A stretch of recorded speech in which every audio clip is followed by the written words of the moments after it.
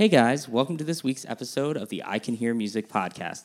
I really apologize for the delay between the last episode and this one, but don't worry, I pick up right where I left off with a really good podcast. On this week's episode, I welcome musician, singer, and founding member of the Beach Boys, David Marks. David has had such a fascinating career. Not only is he a founding member of the Beach Boys and plays on all of their early albums, but after he leaves the Beach Boys, he played in this band called David and the Marksmen. They were signed to A&M. Herb Alpert signed them. And after that, he became kind of a session musician. He played with Delaney and Bonnie. He also played with Warren Zevon. Later on, he went on kind of a little bit of a spiritual quest and went out to Boston and kind of really studied how to play guitar. And then in the 80s, he kind of came back and hooked up with Mike Love again and started playing with the Beach Boys a little bit. He was part of the 50th reunion tour. He also is part of the monument that was unveiled in their hometown of Hawthorne. And besides that, you guys also may recognize his name from the podcast I did with the author John Stebbins. John wrote a book about him called The Lost Beach Boy, which I highly recommend you check out. You can find on Amazon. We talk about that on the podcast a little bit, and also on the one I did with John Stebbins, and also how they're going to update it so you can hear what's happened in the past 15 years with David's life. David is also a member of the Surf City All-Stars, who I talk about endlessly on this podcast, but go to their website at surfcityallstars.com. Also, I really want to thank David's wife, Carrie Marks, for helping set up this interview, as well as John Stebbins for putting me in touch with her. And also, I really wanted you guys to go to my website at icanhearmusicpod.com to find all my social media stuff. And I really hope you guys enjoy this week's episode of the I Can Hear Music podcast with David Marks.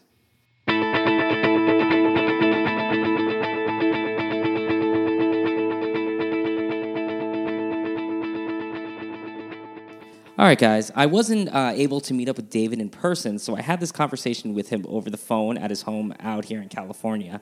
I'm going to kind of do this podcast the way I did other ones, like the Dean Torrance one, where I kind of set up the clips about what we're talking about and then let him take it from there. In this first clip, I ask him kind of just how he got into playing guitar. And right away, he starts talking about the first guitar he got and kind of how him and Carl Wilson of the Beach Boys started playing guitar together.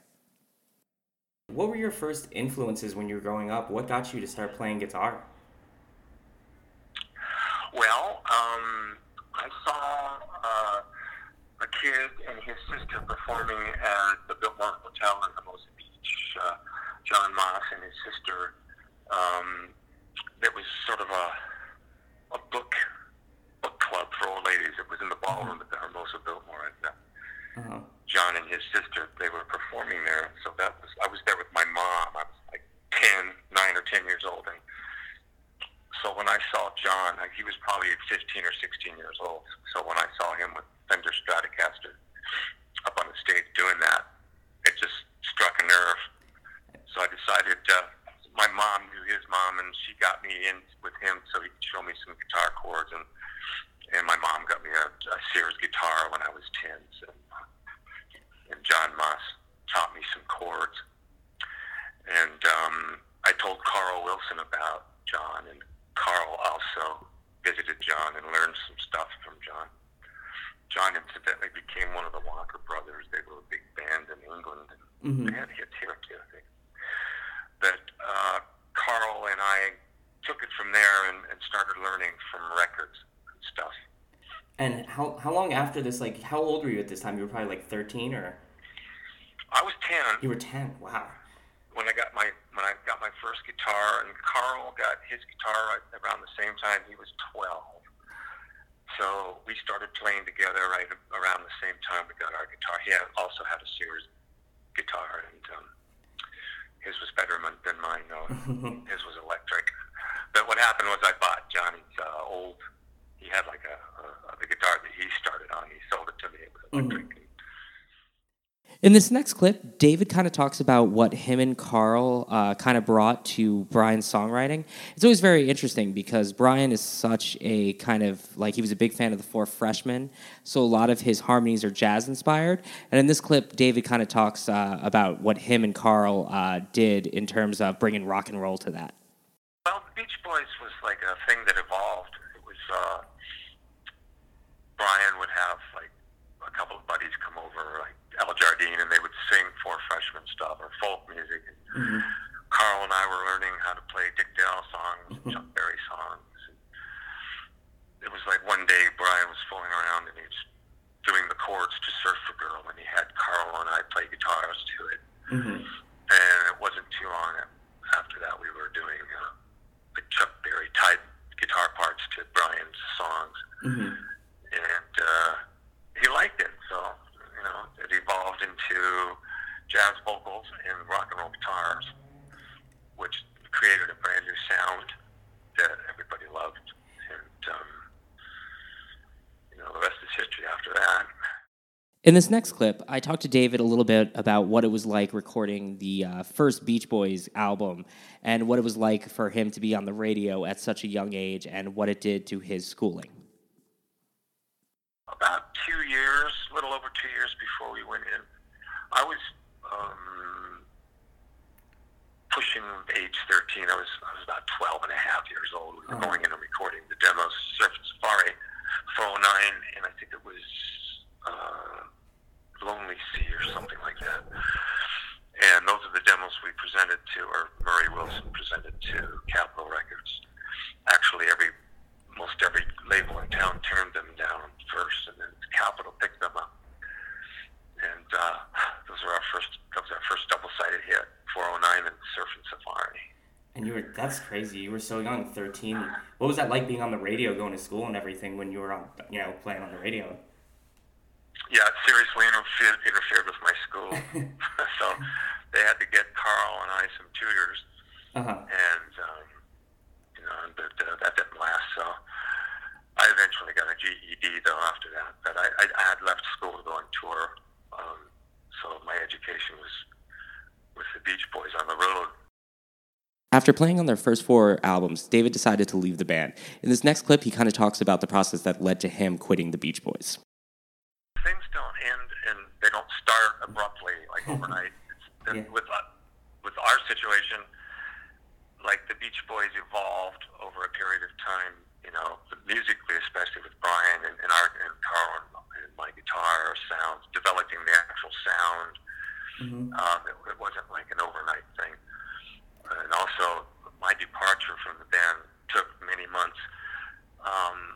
That wasn't overnight either. It was like I announced that I wanted to quit the band and pursue my own music, but I had obligations with contracts and things after that. And then when I finally did leave the touring band, I still recorded a few things with Brian after that when the boys were on the road, because Brian started staying back from the road and doing a lot more producing and writing. That's when Al came back and replaced Brian on the road with bass and high parts, the soprano or the falsetto parts. So that was really cool, because we didn't think we were going to have a touring career without Brian, who didn't want to tour any longer. So. After leaving the Beach Boys, David formed a band called David and the Marksmen.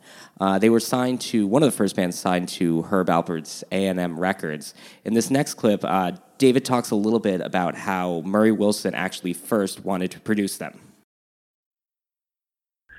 And the story goes that Murray heard us rehearsing, because we lived across the street from the Wilsons, of course, and wanted to produce the Marksmen, and I kind of said no, because he was a big reason why I wanted to leave the Beach Boys.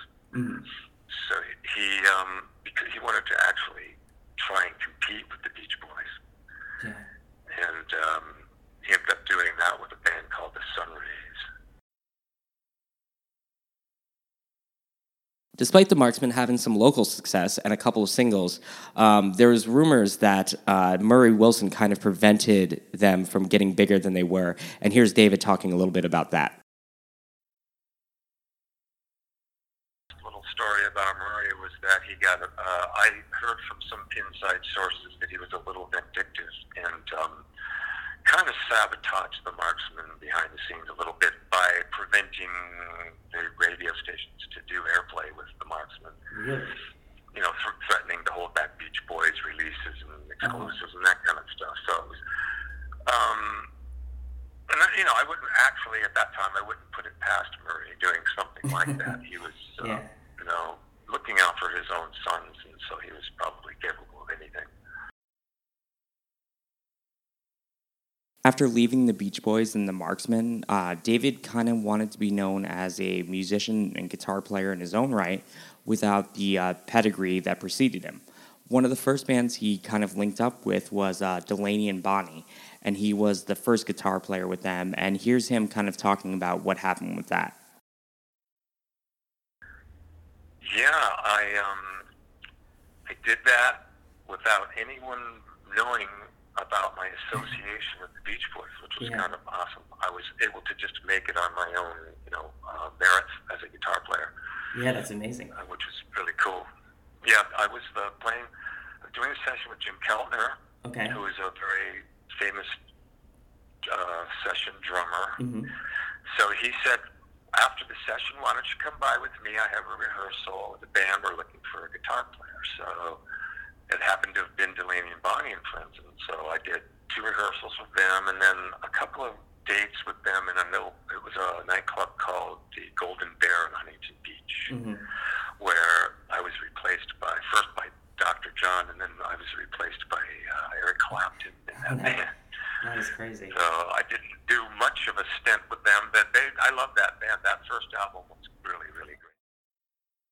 After playing with these bands and kind of really trying to figure out his craft, David ended up moving to the East Coast. I had always thought that he went to the Berklee School of Music, but as he says in this next clip, that he ended up going to the conservatory and kind of learning about jazz and kind of being under the tutorage of some other people. And here's him kind of talking about him being on the East Coast and learning what that brought to his guitar playing. Well, I tried that for a summer, and it really didn't work out because of a number of reasons. My requirements didn't fulfill, the requirements for being a full-time student. I didn't have a diploma or any previous formal training or any of that. So what I did was I snuck around the corner to the it was the New England Conservatory of Music, where I met their resident composer, Avram David, and he took me in, as sort of like a moonlighting thing, and just sort of as a private student, and taught me some invaluable lifetime of stuff. That man taught me about music and stuff, and just he introduced me to his teacher, Margaret Shaloff, who taught Miles Davis how to play the piano, and just numerous people she taught. That's amazing. So it was like a spiritual lesson, as well as a musical lesson from those guys. After taking time to raise a family, he ended up moving back to the West Coast and slowly started becoming part of the Beach Boys family again. He's toured with Mike Love, probably through the 80s, and then he's also toured with the Brian Wilson Band. He was also part of the 50th Reunion Tour. He's part of the Monument in Hawthorne. Here's me kind of asking him about what it was like to be on the 50th Reunion Tour and what the dynamic was with the Beach Boys, and also me talking to him about the book that was written about him, The Lost Beach Boy, and what the future holds for that. So here's the last clip. Yeah, I did. It was very enjoyable. It was different than, the 60s. Yeah. I mean, everybody kind of picks up where they left off with personalities and everything. But, no, it was great. It was a great success overall. Mm-hmm. And do you think you're going to ever play with the Beach Boys again? Do you think you'll do another tour like that ever? Well, after that, I did 3 tours with Brian's band. Mm-hmm. And then I did a month with Mike in England. Oh, really? And then I did another month with Mike on an East Coast run. But I haven't played with Mike's Beach Boys lately. In the last year, I really can't see. With this band, you really can't predict the future. There's no way to predict what's going to happen. But I really don't see playing with Brian's band in the future. Okay. But again, you can never say never with this situation. And just the last thing I want to ask you about is because I talked to John Stebbins as well, and he said that you might be updating your book, The Lost Beach Boy.